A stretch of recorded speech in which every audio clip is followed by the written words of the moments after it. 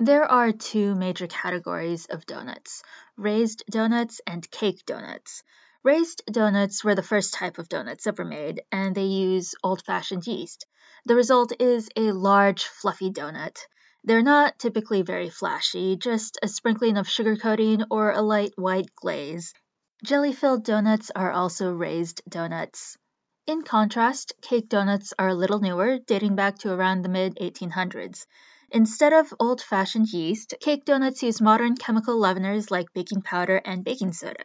The result is a denser cake like donut. They'll typically be a little smaller than raised donuts, and because they're quicker to make than traditional yeast donuts, they're also a little bit cheaper too.